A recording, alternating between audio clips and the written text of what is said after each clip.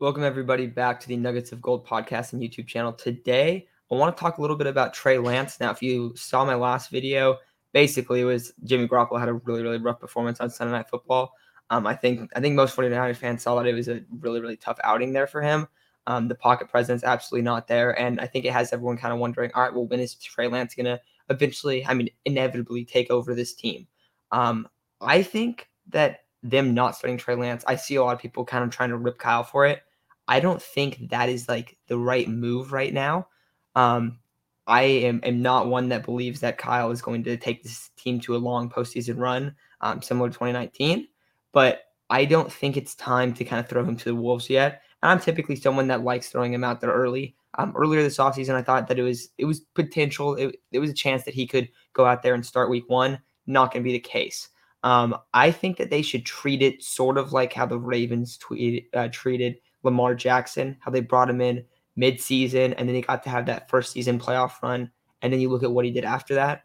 Oh, he goes out and he wins the MVP the next year after that. So I think it should be kind of dealt with like that. Real quick, I want to go over these other rookie numbers because this is why I don't think you can just throw Trey Lance out there right at the start of the season. I think that was the right move. Justin Fields, 6 of 20, 68 yards. He had 3 feet of net passing. 3 feet if you take out the sacks. Trevor Lawrence, 22 of 34, 219 yards, 1 touchdown, 2 picks, 55 completion percentage. Mac Jones, 30 of 51 for 270 yards, a touchdown, 3 picks. Zach Wilson, 19 of 35 for 160 yards, no touchdowns, 2 picks. Over the course of the season, he has 2 touchdowns and 7 interceptions. So all these guys have heavily struggled, but we haven't seen Trey Lance in there. I get like the frustration of wanting him out there. Trust me, I want to see Trey Lance too. I have a Trey Lance jersey. I love Trey Lance. But I think waiting until after the bye against the Colts is the smart move.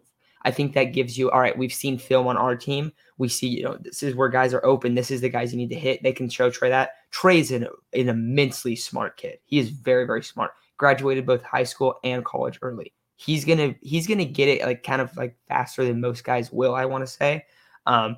He's when they talk about him, they talk about how he's like a sponge and he just absorbs everything around him, right? So he's gonna eventually figure out.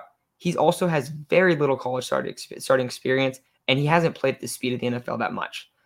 At the same time, I think that dealing with his like inconsistencies and problems are a lot better than going out there and dealing with Jimmy Garoppolo's, because like the pocket presence of like you don't get taught to spin around in the pocket like that. That makes I've never seen that before. I don't get that at all.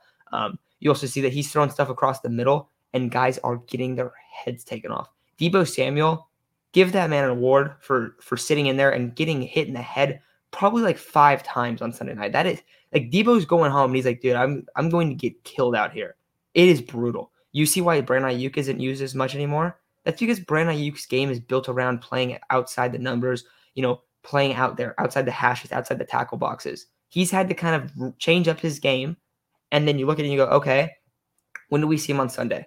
Going across the middle. That's not really his game. So he's having to adapt. Props to him for going out there and adapting. I think he's going to be fine long term. I was happy to see him utilize a little bit more. But when they bring in Trey Lance, you're going to be able to really open up this offense, because the field isn't the tackle boxes. And that's what it often feels like when Jimmy Garoppolo is under center. Everything is within the tackle boxes downfield. And if it's like an outside throw, it's less than 5 yards to the line of scrimmage. I think the one ball he threw that was like a good ball last night was when he threw like I want to say it was a corner to Deebo Samuel, and it hit him in the numbers. Luckily, it was for the Packers. It was a great play by Eric Stokes. He was kind of all over him. But eventually, you're going to need Trey Lance to come in here, open up this offense, and really get it going. Because we have not really seen like, all right, what can Kyle do when he has a guy that can absolutely sling it? So I think going in after the bye, you give him that experience. He gets to see, all right, this is the film of the Colts. Then I think the Cardinals are right after that. This is the film of the Cardinals. He has to look at that film where these other quarterbacks, Trevor Lawrence, I think is a great example of that. Trevor Lawrence has struggled a lot. I don't know if you saw this, guys, but he is one of 3 quarterbacks that throw 2+ picks in his first start. The other 2 are Hall of Famers.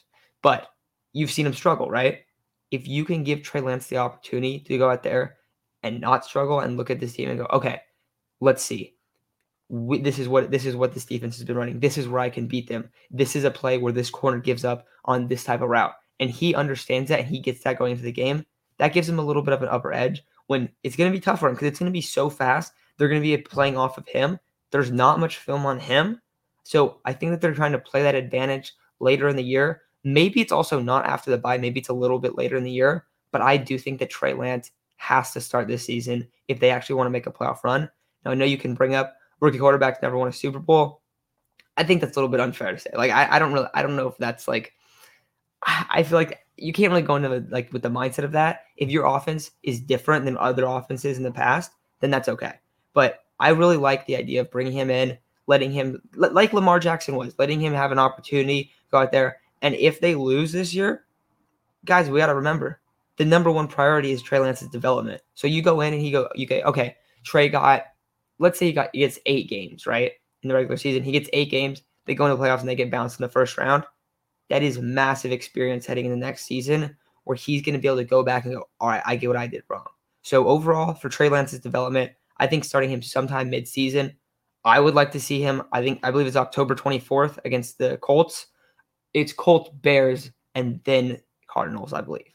I think the Colts and the Bears are 2 teams that have struggled offensively. They've been banged up. But you have an advantage on the defensive side in those games. If Trey Lance can just put up a solid performance, you should win both those games. So I am all for doing that, starting him then. Let me know when you want him to start, though, because I want to hear what other people are thinking. I know a lot of people thought that he should start week 1. I did think that before, but after seeing, I think this year these rookies really struggle. Like Zach Wilson is getting absolutely obliterated every night. Like he is no chance.